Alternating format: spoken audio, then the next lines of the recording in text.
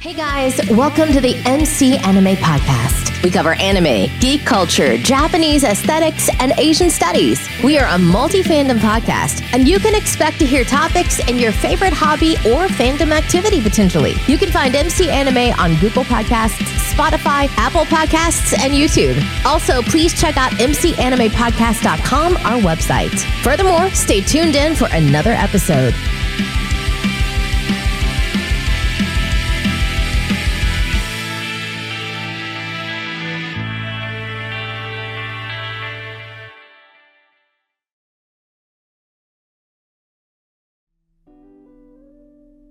Hey y'all, this is MC from MC Anime. We got another guest with us today, JV. How are you doing today? I'm well, sir. How about yourself? Thank you very much for having me on. I'm hanging in there, can't complain. So tell the audience a little about yourself, what you do, or where they can find you.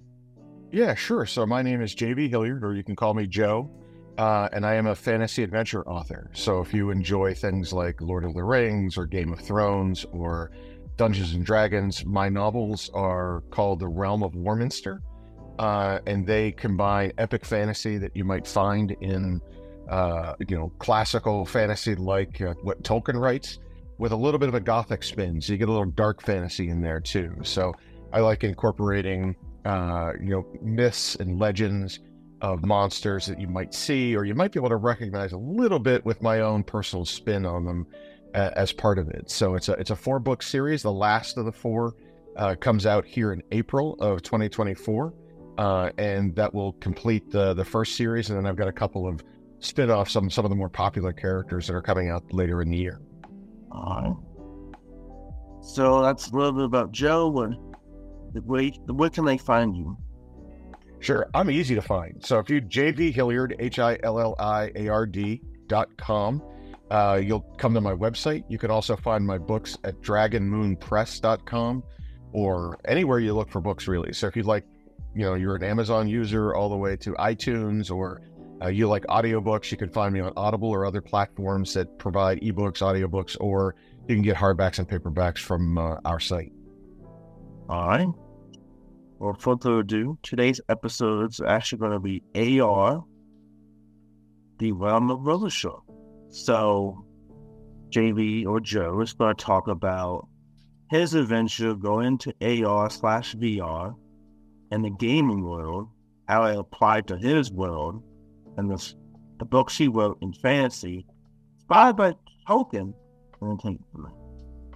Yeah, sure. So let me tell you a little bit about that journey. I wrote a book, and I was contacted after my first novel by a video game company that loved the graphic nature of it and thought it might be really cool to turn into an augmented reality and virtual reality video game. And over the last year or so, I've licensed my intellectual property to them for the first series to create that. And the idea behind it will be one of the first melded games. The company that's doing it is a company called Melderverse. And what Melderverse does is it takes real world, instead of just having in-game currency, so your character finds gold and experience and levels up, you also find things that are redeemable in the real world. So if you slay the dragon and you're able to complete the quest, you also, when you open the chest, you get stuff that you can use in game, but then you can also take e-coupons that you've earned from that to a Subway and get a free Coke, or take it to a Starbucks and get a half off, or buy one get one of our sponsors. So the AR version of that is going to come out later this year, and then the virtual reality version of that will come out in 2025. All right. So that came out to be something you really like. How do you explain that to people, given what actually has been part of everything you've done?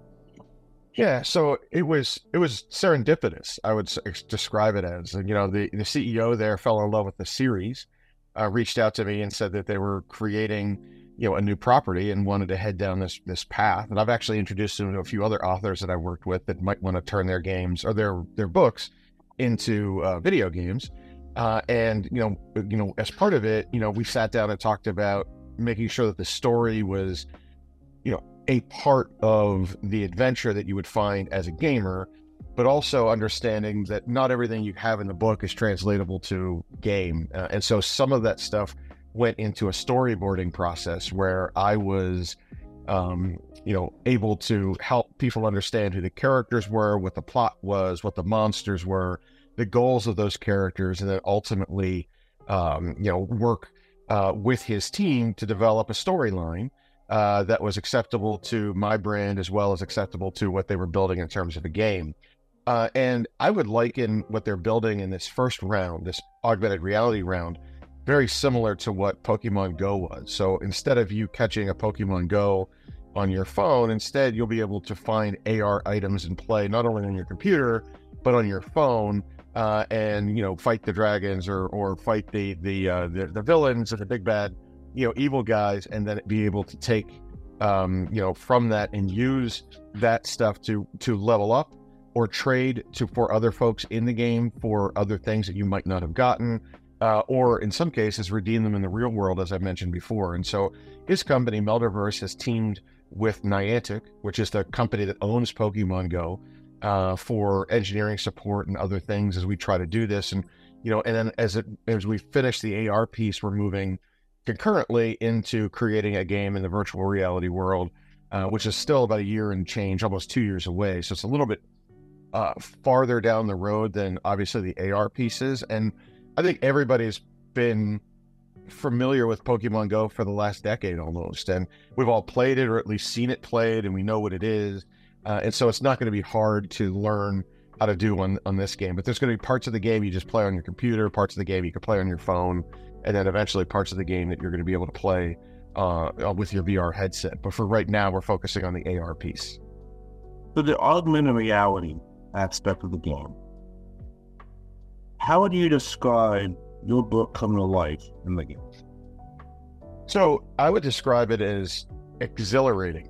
It's fun to see things when you're writing something. I could take 3 sentences or 3 pages to describe a scene or just describe a character if I want to.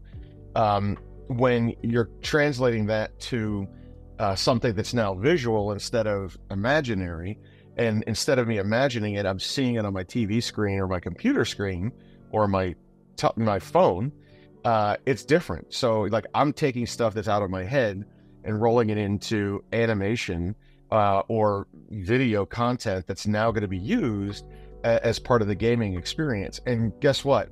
My plot is going to differ from your plot as a gamer. You might choose to go down path 1, where my story should take you down path 6.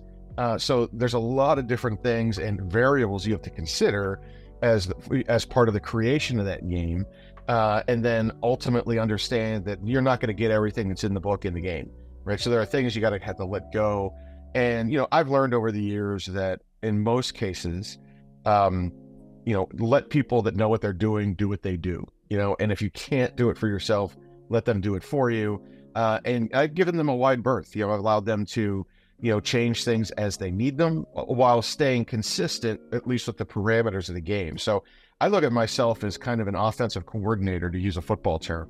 I'm not the players on the field on this one like I was when I'm the writer. I'm not even the coach. That's the guy who's running the company over there that's building the game. But I'm calling in the plays. I'm kind of creating the scheme and I'm installing the offense, right? Like I'm there saying, hey, this is what we're going to do.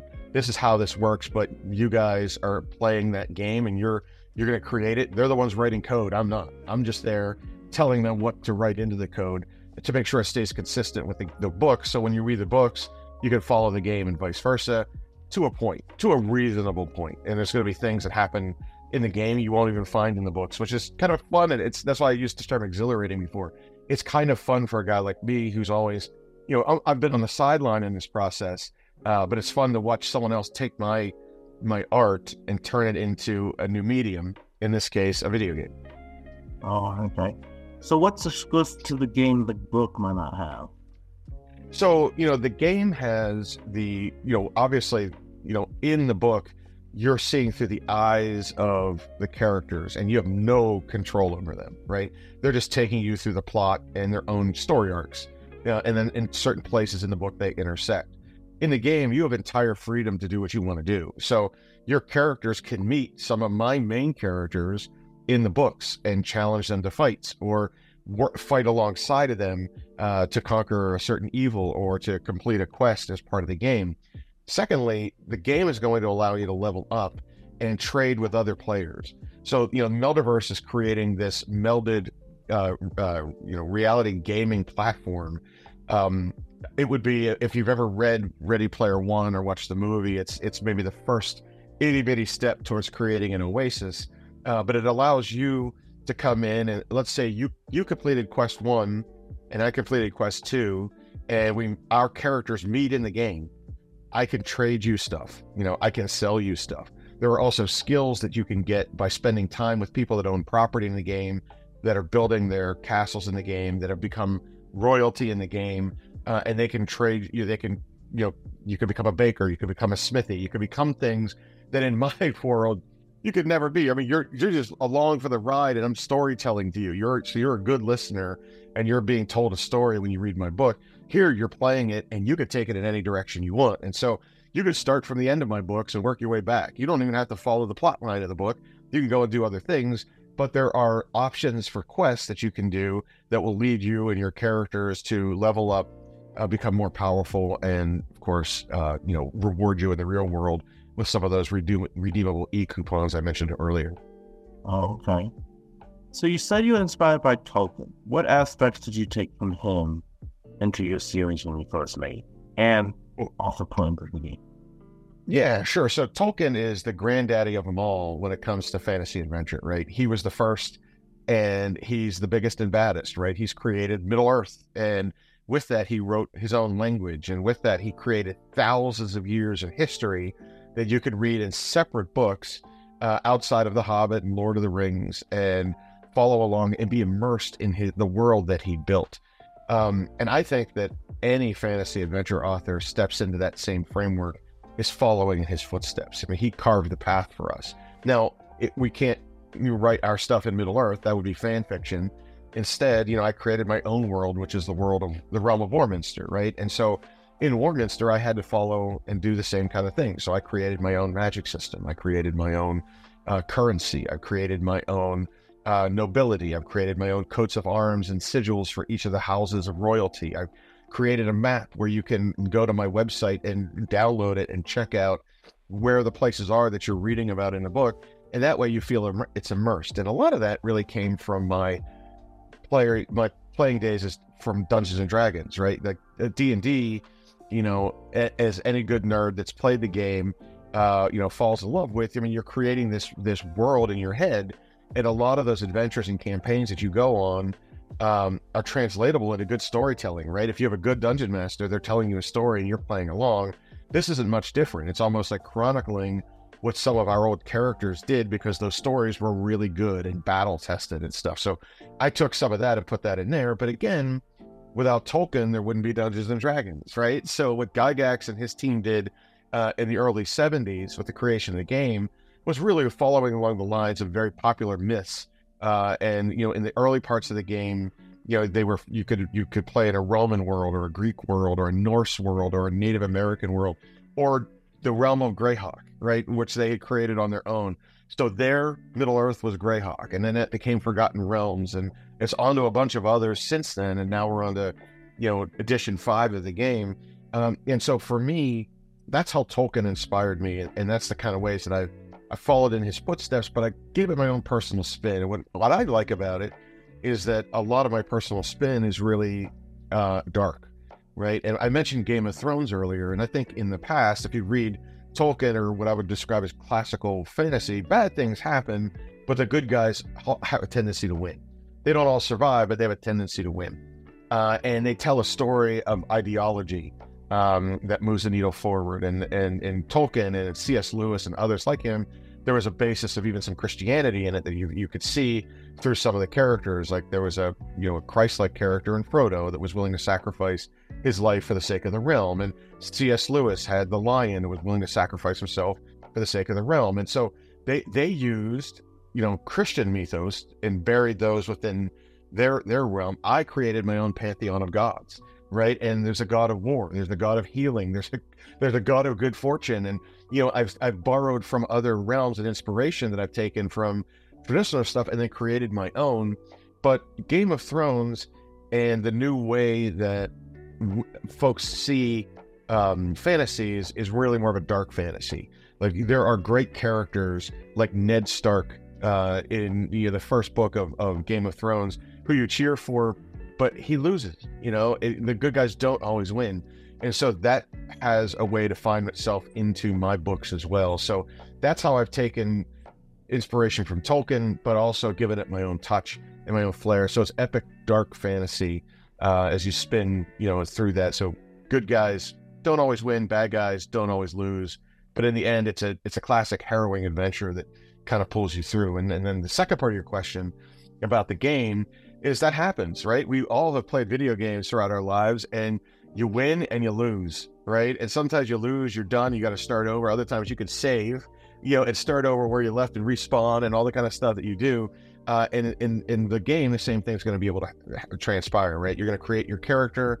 They can live or die. Every time you go into the game, something new is going to happen. I don't want to describe it as unplanned, because it is planned. It's very structured, but ultimately you're able to do things and to make choices that don't exist in my realm. Like that, you can make a character that's completely antithetical to the heroes and fights them in my game, as opposed to helping them in the game or being part of your own quest and they're helping you with your quest and stuff like that. It's just it's a really cool twist. And it's not just like, hey, I took my game, here's a story, and then you're going to play my story and you know what's going to happen. This is absolutely opposite of that. It has its own spin. It's like creating your own adventure every time you play it. Okay. So that D&D aspect with the player, what was the implications in the game that you took maybe some elements to put in? Sure. So, Dungeons and Dragons, I can't touch the stuff that they've got. That's their own property, right? And so, Wizards of the Coast, Hasbro, they own that stuff. So you will not see a fireball spell. You're not going to see a character that is, completely along the lines of the stuff that they've created, just because I have to stay away from that. In the same way, I won't describe my world as Middle Earth or Westeros or Greyhawk. I mean, it's none of that stuff. I created Warminster, so I'm in my own realm, right? But you borrow things from tropes that exist that fantasy readers and D&D players and other role players and cosplayers, they can all agree with, right? They're like, all right, I get the rubric that you've created here. There's a magic system, and these are the rules of your realm.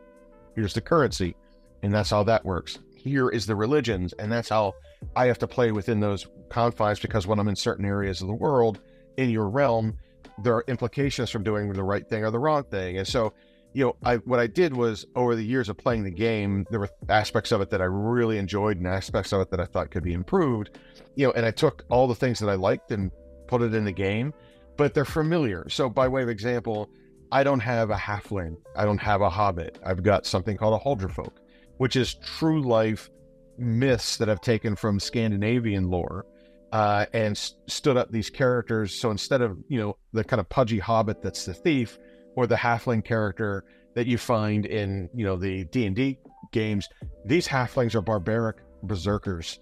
And, they ride war dogs, and they're called Huldrefolk because I borrowed them from real life. You can research them all you want and find them, and they came from Scandinavian lore, which is where Tolkien got hobbits from, and halflings came from D&D.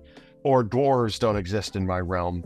There are dwarf-like creatures that do mining and forging. They're called twergs, and they have tails, and they might act similar to dwarves, and you would see the connectivity if you look deep enough. But there are humans, and there are different types of elves. I've got vermilion elves that have red eyes and red hair and alabaster skin, and they work in a caste system very similar to like India, in the sense that, the vermilion might be at the top of that caste, and the other elves worship those at the top. And that way I own Cascadian elves and Emerald, the Dale elves, and the other elves, the Raven elves that are in there, but people are familiar with the elven trope because you've seen it from Tolkien to D&D on down. And so for me, borrowing against that, but creating my own, giving my own spin, was important to me. And then, of course, all the religions are new. All of the magic is new. And the realm, of course, is new. But again, it's based on sort of medieval times with a little bit of sci-fi. What I've done is I've created a city called Abacus, which is a scholar city. And every now and then there's a device or something that's created there that advances. So one thing I had that's a pet peeve of mine is, you'll look at, Tolkien, for example, and those guys have been at it for thousands of years and they're still using swords and shields and horses. Or Game of Thrones, Jon Snow was the 999th Watcher on the Wall or whatever it was, and he's still using a sword and shield. Well, Abacus creates new technologies through the use of magic, and they do certain things, and they come in handy for both the villains and the heroes in the game every now and then. And I think that satisfies a little bit of that for my sci-fi fans that read my epic fantasy stuff. It gives them something to look forward to. And I would put that into D&D terms as sort of like an artificer, like a character that is a tinkerer that can create things with a bit of, insight and a bit of magic, and it makes it fun and it makes it different, and therefore it makes it my own. Oh, okay. So through the magic system itself, what is the organization? Like, what elements you actually use to create it and broadcasting? Yeah, so it starts at the baseline of 3 different types of magic. There's a divine magic that comes when the gods interfere with the humans. They live in a place called the Hall of the Ancients, and it's very similar to an Olympus or a Valhalla. And they come back and they can take human form, very similar to what you'd find in Greek and Roman myths, or they can also imbue humans with things, almost their avatar of themselves, by doing that. So you'll find, characters that are God touched in a way. And in fact, one of the main characters is God touched. He's blind at birth, but he's touched by a wandering mage one day that just so happens to be the avatar of a god, and it gives him this sight, but the sight also allows him to see the future when he sleeps.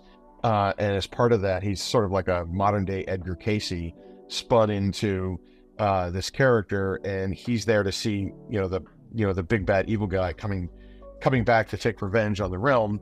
And it's using that vision and that his that divine magic that he's able to help the realm and fight this epic struggle against the return of this evil guy. The second part of it is like I would liken it to a D&D sorcery, where it's a wild magic. It's a magic that's imbued in certain people, that everybody has just a little tinge of magic in them, but most people don't even know it and can't use it. This is stuff that's invoked through emotion and fear, and it's stuff that you can learn to harness over the years, but it's not learned. It's not wizardly, which is the third part of the magic, which is really standard in almost every fantasy realm, which is a wizard that goes and learns by reading and learns by, trials by fire and finding magic items and crafting those things. And I think it's a combination of all 3 of those that I've used to create, characters that are God touched, that have this divinity related magic that allows them to heal or allows them to see the future in some cases. In other cases, it's really to be, war priests or war wizards, where they're fighting. I have big naval battles in my novels where they're using, gusts of wind to blow the sails, and or these fingers of fire and ice to destroy ships that they're fighting and things like that. And then others that just have this sort of natural magic, almost like a fey magic that comes to them as part of that. And one of the main characters, Ritter, has the ability to connect with a falcon that he uses to hunt, and then eventually uses to save the party from time to time, and things like that too. So there's all sorts of different ways it touches. Not everybody has access to it, but those that do, if they can learn to harness it or channel it right, that helps them in their quest for to save the realm. Oh, okay. So is that a system to combat against magic in a way for people that don't have it, to maybe equal the playing field a little bit? Yeah. So, obviously, numbers matter, right? And, a wizard might not be able to stand up against 3 fighters, right? They might be able to take one down. And that's the simple answer to your question. But there are other answers too. I mean, you could pray for divine intervention, and the characters there do that. And it's a way of combating something that they won't be able to do. Or the realm of, the city of Abacus that creates these advanced items, you can use them. So by way of example, one of the things that they've created was this fisher's hook, which is like my version of a tractor beam. And one ship shoots this hook that's tied to rope that's laced in like a metal cord, and it reaches out and smashes into another vessel and then tugs it in towards them, and things like that, so that they can't escape. And it's a way for you to use technology to defeat magic. Or in some cases, I've created these things called grenadi, which is similar to what you'll find in medieval times, which are like these ceramic bowls that have caltrops in them. And when you throw them with this powder, they explode and blast out kind of like a grenade, casting these caltrops into, and that's not magical, but some folks perceive it as magic. Well, meanwhile, it's just a powder that's mixed with metal that turns into shrapnel when you throw these ceramic grenades. Or lastly, one of the things that, I've added into the realm is cryptids. Like there are these monsters, most of which I've found inspiration from real life monsters and put a twist on them, that are immune to magics or immune to certain things. So wizards are completely useless against them, and stuff like that. So there are a variety of ways that I've woven ways to neutralize, negate, or defeat magic by using things that are non-magical. So in the religion setup, is it polytheistic or monotheistic? Oh, it's polytheistic for sure. There's a pantheon of gods. It's very similar to like Nordic myths or Greek myths, or even Native American myths, some Indian myths, where you're getting a dozen, 24 gods, and then you also have gods that I call ancients. I don't call them gods in my novel. They're called the ancients because they've moved on. They've chosen to leave the realm and enter the hall of the ancients, which is the heavens, for lack of a better term. And they look to the heavens, the skies at night, for where they live, and they perceive the stars as their gods in the same way that many cultures in our real life did back in the day. The long and short of it is, those gods also, there are specific gods for specific races. So Malexis is the goddess or the ancient of the elves, all elven creatures.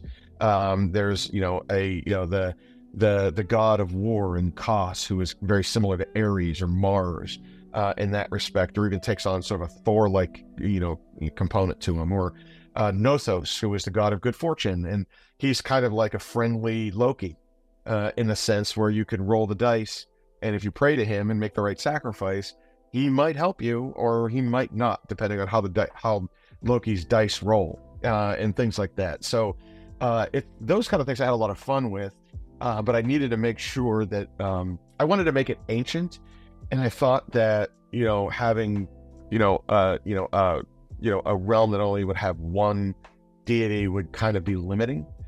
In this way, as you traveled around the realm, certain deities had greater influence, and some were ubiquitous. They were found everywhere.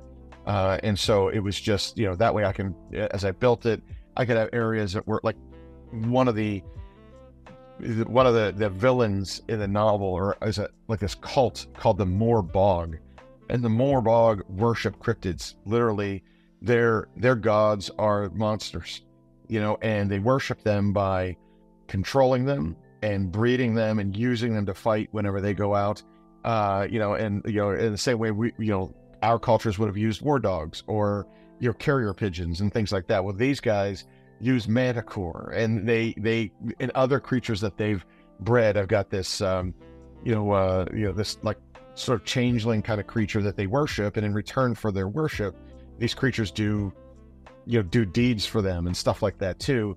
That's so they're not even really worshiping a god or an ancient in my case. They're really worshiping living creatures that have a shelf life. They're gonna die at some point, but they worship that. So there's you find that, I think, around the world too, here in real life. And so I wanted to make sure that that was a real part of my realm as well. Okay. So with the setup of your world, what is the chronological timeline that is set up? What is the following events that the story follows? Sure. So my story drops you into the realm of Warminster. And Warminster was an ancient wizard whose name had carried over it means basically all of the realm.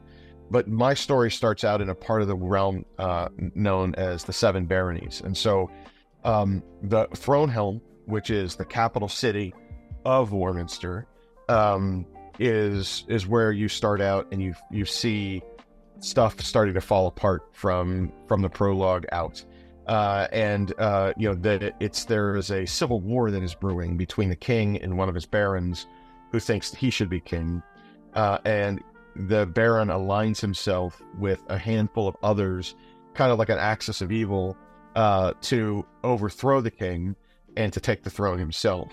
And that's really where this thing heads off. But you don't see that right away. You see that toward the end of book one. Really, what you see right out of the jump is the return of the true archvillain, a man named Grey Taurus, who was cursed by his own god, and his eyes were taken away. He used to be a prophet, and he used this relic called the Tome of Enlightenment to see his own future. And we, at this time, when you're reading it, you don't know why he did it, but his god punishes him, and in this curse, not only does he take away his prophetic vision, he takes away his real vision, and his eyes sockets bleed slowly for the rest of his life until he can atone for his curse. And he knows of only one way to atone, and we don't know that as the reader, of course. And he aligns with this baron, and it's how they start this entire civil war for the sake of the baron's greed to steal the crown, and Grey Taurus's desire to end his curse. And you have to kind of follow along all four books to see that culminate somewhere. Oh, okay. So the chronological timelines, basically events that it's the lore of the game, and that lore, the game follows it to a degree if people decide to do the plot. That's right. So you could follow, this will be happening around you as you're gaming, but ultimately you don't have to follow the plot of the book. You can make up your own quest. You can make up your own sidebars. You can develop your character any way you want. There's not necessarily classes that you have to choose from, right? You just gain skills as you go. And that's a little different than some games that like shoehorn you into picking a class, like a Dungeons and Dragons. So the melded aspect of the game, what was your appreciation for that? Yeah, so that really came from the idea of, I think, next generation gaming. We see a lot of that now with sponsorship ads within games. So if you've ever played Madden or NHL, or any of those games, the equipment that they use and the stuff they use in games are sponsored by those companies, right? And it's in game, and you see it as part of the game. We wanted to take it to the next level. What Meldiverse is doing is allowing you to take these e-coupons or NFTs, for lack of a better term, out of the game once you've earned them, and use them in real life, hence melding real life with your virtual and augmented reality play. And so you become your character in real life, and you can go and redeem these. It could be as simple as a QR code. It could be even more complex than that. It could be something that's a tradable token or in-game currency that you can trade to other players to use or redeem in the real world. So let's say you earn something that you're never going to use. You don't drink coffee. You're not going to go into a Starbucks. You could trade that to another player in-game in return for something that you can redeem at Dick's Sporting Goods, for a place where you are, GameStop. You're going there and use that. Those are the things that bleed out. So you can literally earn stuff in real life that you can use as real life currency versus in-game currency that can only be spent in the course of your quests and things like that. And they're all tradable, buyable. You can meet people and do that. And that's where I think that melding comes in, where someone halfway across the world, did quest 1 and they now can trade you for something you did in Quest 6, and those items are transferred to you in that way, and it's not like you have to kill somebody to take their stuff. You can trade it. There's a marketplace for that, which is sellable for both in-game currency, and then the out-of-game currency is just these redeemable NFTs, these coupons that you can put in your e-wallet and take to wherever you need to go to redeem them. And there'll be, hopefully, several dozen sponsors that will play and that you can use and tap into. Now, ultimately, too, there are going to be other games within the Melderverse universe that are not related to fantasy adventure. But if I wanted to take my fantasy adventure character into a sci-fi world or into a racing world, I'll be able to do that and meet up in this marketplace, and my character can earn experience and other things in other parts of the gaming experience within the Melderverse universe, right? And I think that's cool too, and that's what Jay and his company is building toward. Oh, okay. That's an interesting aspect that we don't usually see. So the advantage is like you're using non-tangible tokens as a way to exchange goods and services to the sponsor companies, and also expanding on a in-game universe that's can also be connectivity. That's right. So you'll make friends and enemies in the game by willing to trade or sell stuff to them, and our sponsors will like it because you're taking stuff out of the game, and it's you slew the dragon, and to complete your quest and level up, take this QR code and get it redeemed at a Subway for buy one get one 6-inch sub, right? And then it literally is taking you to the Subway to do that. And if you don't like that token, you can sell it to someone else, right? You could trade it with somebody else as part of that, because maybe you don't like Subway, and you want to spend your stuff at Olive Garden or whatever, like that kind of stuff. You can find people, and you can find a marketplace where those things will always be exchanged, but your character will have the chance to earn them and redeem them in the real world, as well as using them in the augmented or virtual reality world. What is one aspect of the Realm of Warminster that you find for your own spin? It wasn't based on anything else. Your own version. Yeah, so I created, I think, first of all, it's a great question. I fell in love with the concept of prophecy and divination, and the ability for some folks to do that, back from Nostradamus, who's probably the most famous, to other fortune tellers like Edgar Cayce I mentioned earlier.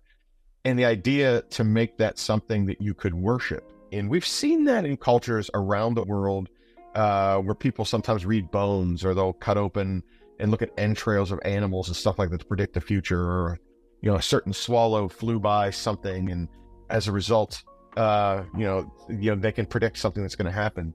Well, I wanted to take that and put that on steroids. And what I made a god known as Arud, which is a sexless god, a god that's not man nor woman, because it is the god of knowledge. And so it imparts knowledge in a variety of different ways. Its followers come in 4 different forms. The first is the deacons of the divine protectorate of Arud, and they're there as basically teachers, right? They are there to be scholars. They are teaching knowledge and spreading the word of their god, which is knowledge, by teaching people, right? And they travel around, and that's what they do. Second one is the disciples of the Watch, and they're there to protect. They're kind of the Jesuits of this, to use a real life term. They are these highly trained scholars that also are embedded in politics, and they go out and they work alongside kings and queens and emperors and empresses around the realm, in the hopes of giving them advice and being there for political understanding and military understanding in some cases, and or understandings of what the gods are trying to say. The third one was the Knights of the Maelstrom, and the Knights are the military arm, so they're like the Templars of the Divine Protectorate of Arud, and they're there to protect not just the libraries and the knowledge of the realm, but also their scholars that go around that are proselytizing knowledge, almost like a scientific community in many respects. And the last part, and the most important part, are the keepers of the forbidden. And the keepers are those that are God touched. They have the ability to see the future, and that comes directly from their god, this Erud, this god of knowledge, who imparts it to them in a variety of different ways. And sometimes they're looking into a mirror or a pool of water. And in the main character's case, Damus, he gets his visions when he sleeps. But the problem is his visions are violent, and they come to him and they affect him physically. And I looked at that as a way of saying, you know what, that's a god touching you. And if a god touched you, you're weaker than that god, and it's going to affect you. So he would lose sleep. He would not eat. He would become sick. He would be weakened when that happened because he was touched by something that had a greater essence, a life force than he, and he didn't know how to control it, in the beginning. And so, for him in the beginning, it's violent, and these dreams come to him as nightmares. And as he grows as a character, he learns how to interpret that and use that knowledge. And so it's not as frightening later. Some of the things he divines might be frightening, but he matures and understands that, hey, I can master this, and Erud's not trying to hurt me, and I don't need to look at it and say that you're killing me and oh, woe is me. It's more like, hey, you're blessing me with this knowledge that I'm supposed to turn into something. But the keepers are the holiest of the holy, and all three of the other, the deacons, the disciples, and the knights all protect the keepers. They kind of run it. They're sort of like the cardinals using a Catholic church, where they're the high end, group. So anything they say goes, and they go out and they're kind of like, I would describe them as maesters, that you would find in Game of Thrones, where they are wise, learned people that go and advise kingdoms of what to do, not on the political side, but they're seeing things come down the road. Are there curses or aspects of challenges that they need to overcome in quests and things, and they're there to offer Erud's guidance so that the realm stays in balance. And oftentimes they come in the form of ill omen, which is how the story starts. Damus sees the return of the fallen keeper, one of his own, that this curse was brought onto him as a result of a deed that he had done and used the powers that his god had given into him in a way that was forbidden. And as a result, he's cursed. And after a 20-year period, he's now coming back to take his revenge. And Damus is the last keeper, which is the name of the first book. He's the last keeper that has the Erudian sight that will allow him to see the return of Great Taurus and know how to combat him. Oh, okay. So is Damus the main character, or just one of the characters you have? He's one of the three main characters in the novel. When you write epic fantasy, you typically write with multi-point of view characters. And so I've chosen really three characters that are what I would describe as the main characters. Damus Alaric is at the heart of the story. It's his story that motivates everything else. But there's a love interest that makes up the other story. It's like a fantasy romance between Sir Ritter of Vulcaneer and Princess Adeline Elspeth. And Adeline is a Vermilion elf. She is the highest of all the races of all the elves. And little old Ritter is something I call a Trollborn, which is an elf that's of mixed blood. He's half human and half elven, and therefore he's looked down upon by both cultures because he's not human, he's not Raven Elven, he's Trollborn, he's something in the middle. And she leaves the alabaster gates of Eldwald, her home, for the first time, and goes into what I describe as the Coventry, which is the rest of the realm. And everyone else looks at them as very angelic, and they're almost like demigods in that sense. But she starts to fall in love with Ritter, not based on who he is, but the deeds that he does, like the true person. And he struggles because he's falling for her, for the deeds and her valor, but he also recognizes the fact that he's way beneath her, and their relationship would cause all sorts of consternation everywhere around the realm. And so he fights his own love for her by trying to stay away, but he can't fight it. And she tries to fight all the principles she's been ingrained in and hidden behind this wall for all these years about, we are the Vermilion Elves and we're better than everyone else. And then she comes out and falls in love with the lowest of the low, this Trollborn, border knight who, is despised by everybody except for his own people, and she figures that out early on because of his valor, because of his courage, and because of his character. And as a result, they fall in love throughout the course of the stories, and a little bit of danger and a little bit of adventure it kind of helps move that story along too. But between Daemis, Ritter, and Adeline, they're the three main characters that you see in the majority of the story through their eyes. There are other characters you see through because of, tactical reasons, but, for the most part, those are the three main characters in the novels. Oh, okay. So, what is one aspect of the book that you really like that's not in the book?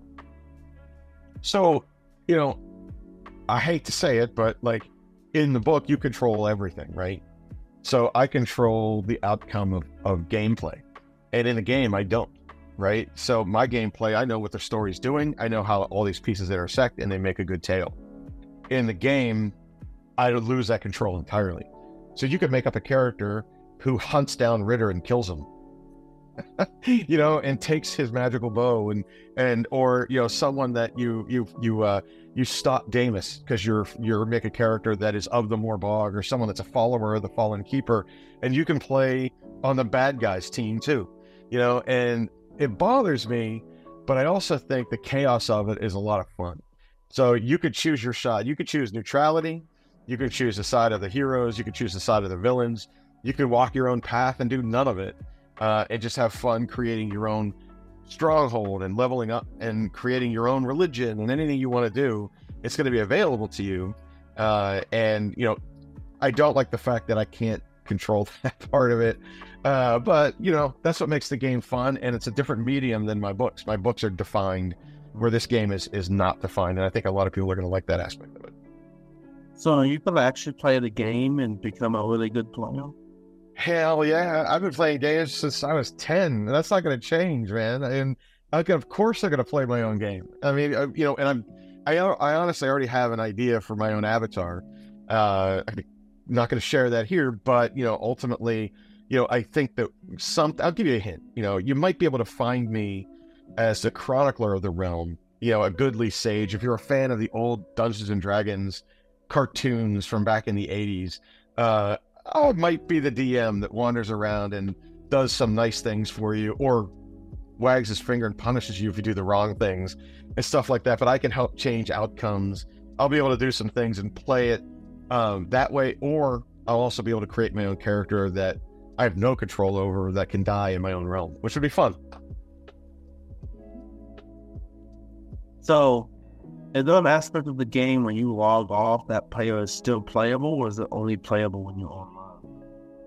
Right now, it's going to be only playable when it's online. That may change down the road, but right now, you're not going to be able to find that character if they're not in the Meldiverse, right? So they have to plug in to be available to play, and that might be 2 or 3 generations down the road where we can do something like that.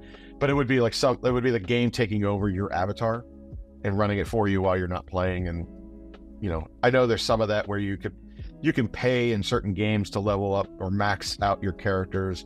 We're going to have some of that, but it's going to be different. I don't want to give away too much, but when you create your characters, there's going to be some limitations on that. So it makes it fun. So you have to earn it. You have to gameplay it. You can't just buy it. And expedite the growth of your character. There'll be some. We'll allow some, because I think it's commonplace now, but not everywhere. You're gonna have to do it on your own. You're not going to get the jump from level 1 to 20 without earning a little bit of that by gameplay. Okay. And with these different aspects, would it be like a multiplayer raids or something like that? Yeah, so you're going to put on your headset if you want, or you can, right now you could do a lot of things, and your character will be, POV, it's going to be single point of view through your eyes, but you'll be able to meet, if you have your friends and you all create your characters, you'll be able to meet in certain towns and or on certain quests and play alongside one another like a Dungeons and Dragons party, or playing Fortnite, right? It's not much different, in that respect. So yes, those kind of things will exist, and you'll be able to, but you'll be playing single point of view and so will everybody else. When is the release of the game supposed to be? It's supposed to be fourth quarter of this year. I don't have a date yet, but I'll probably know here sometime around May. Okay. So the early development of the game, what was it like to translate that from the book to the game? It was tough because I'm giving away control of my baby, right? So to be honest, when you give away control of something you've created, it's almost like, this is my art. Please don't screw it up. I'm trusting you not to screw it up.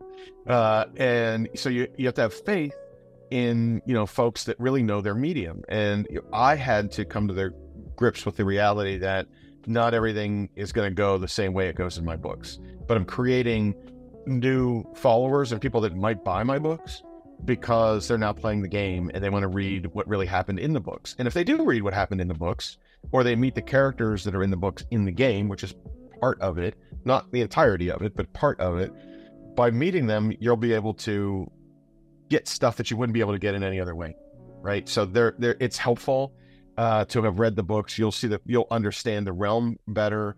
There'll be hints that are left in there. And of course, some of the challenges you're going to have to overcome are going to be based on solutions that are only found in the novels. So you'll meet some of those characters, and there'll be some quests that are designed that if you've read the novels, you might get a sneak peek on how to beat the game, or how to find something you might not have been able to find on a quest without reading the books. Okay. And in the Realm of Warminster, how many books is there? There's 4 currently. The 3 are out. The 4th one comes out. It's called Echoes of Ghostwood, and Echoes of Ghostwood comes out April of this year. So in 2 months, that will be available, and that will complete the entirety of the first 4 books. It's a quadrilogy. It's a series, and that'll be done. And then later on in the summer, we're going to have we're going to have a few spin-offs, smaller novellas about some of the more popular characters in the novels. So the assassin in the books, in Canis Druwaith, he's like my Boba Fett. People love to hate him, and he'll be the first book, called The Black Rose, will come out later in the summer, and then Ritter's book, his own personal backstory, his origin story, called Trollborn, will come out in the fall, and then right around the holidays, Adelin's story will come out. I'm still writing that, so I can't even give you a hint as to what the title's going to be, because I don't know what it's going to be. We're not there yet, but the other 2 are in editing right now, and so I kind of know where they're going. So you'll be able to find the Black Rose, which is the nickname for in Canis Druwaith, and the Trollborn, which is obviously Ritter's backstory, later this year after book 4 comes out.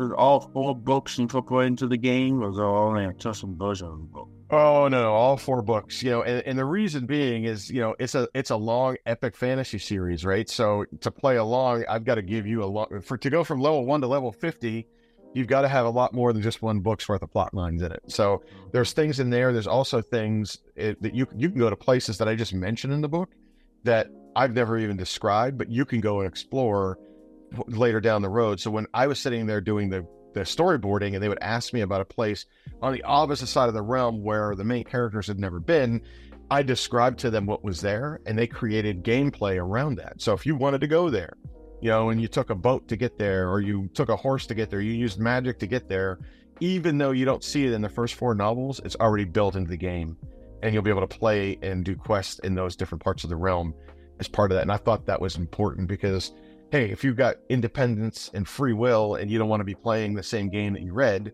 but you want to go somewhere else in the realm and explore it, that needed to be available to a player, and it will be. Is there anything you want anyone to take from your journey from writing to the books to the game that you really want them to know? Yeah, so, I'm a nerd just like everybody that's watching this show, right? And I've been playing Dungeons & Dragons for 20 years. Love it, and a lot of the stories that came from my role-playing have been embedded into this game. And as a gamer, you'll see aspects of that really, speak to you. You'll see the combat systems and the way it moves. It feels like you're playing a D&D game. it reads that way. You're there in the scene, and I want to put you on the ground. It's not, I don't helicopter it and show you from above. I put you in through the eyes of every character, and some people that don't survive, you see their death scenes through their eyes and things like that in the same way you would see it in your character for D&D. And I thought that was important because I think a lot of D&D players read my kind of stuff, and if they know that my stuff is related to it, even though it's separate of it, they'll enjoy it and they'll see and find and feel some familiarity to it. Oh, okay.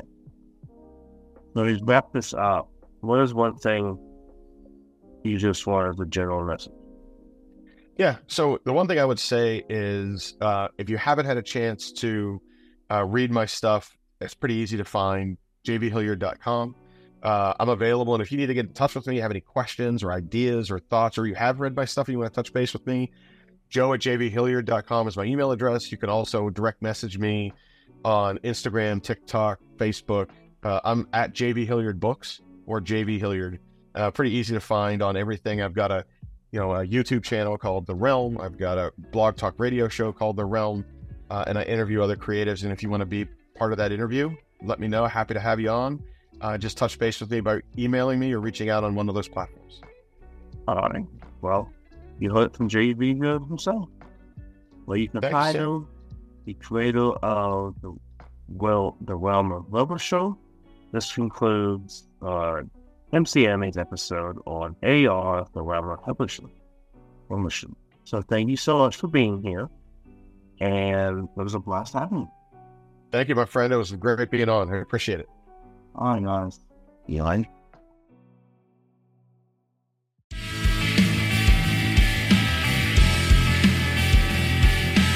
This concludes another episode of MC Anime Podcast. MC Anime Podcast is available on podcast directories like Google Podcasts, Apple Podcasts, Spotify, iHeartRadio, and YouTube. We also have our website at mcanimepodcast.com. If you want to directly support us, then follow Patreon blog MC Anime. Finally, if you want services for hire, then we're available on Fiverr for audio and video production, graphic design, idea consulting, and blog and article writing.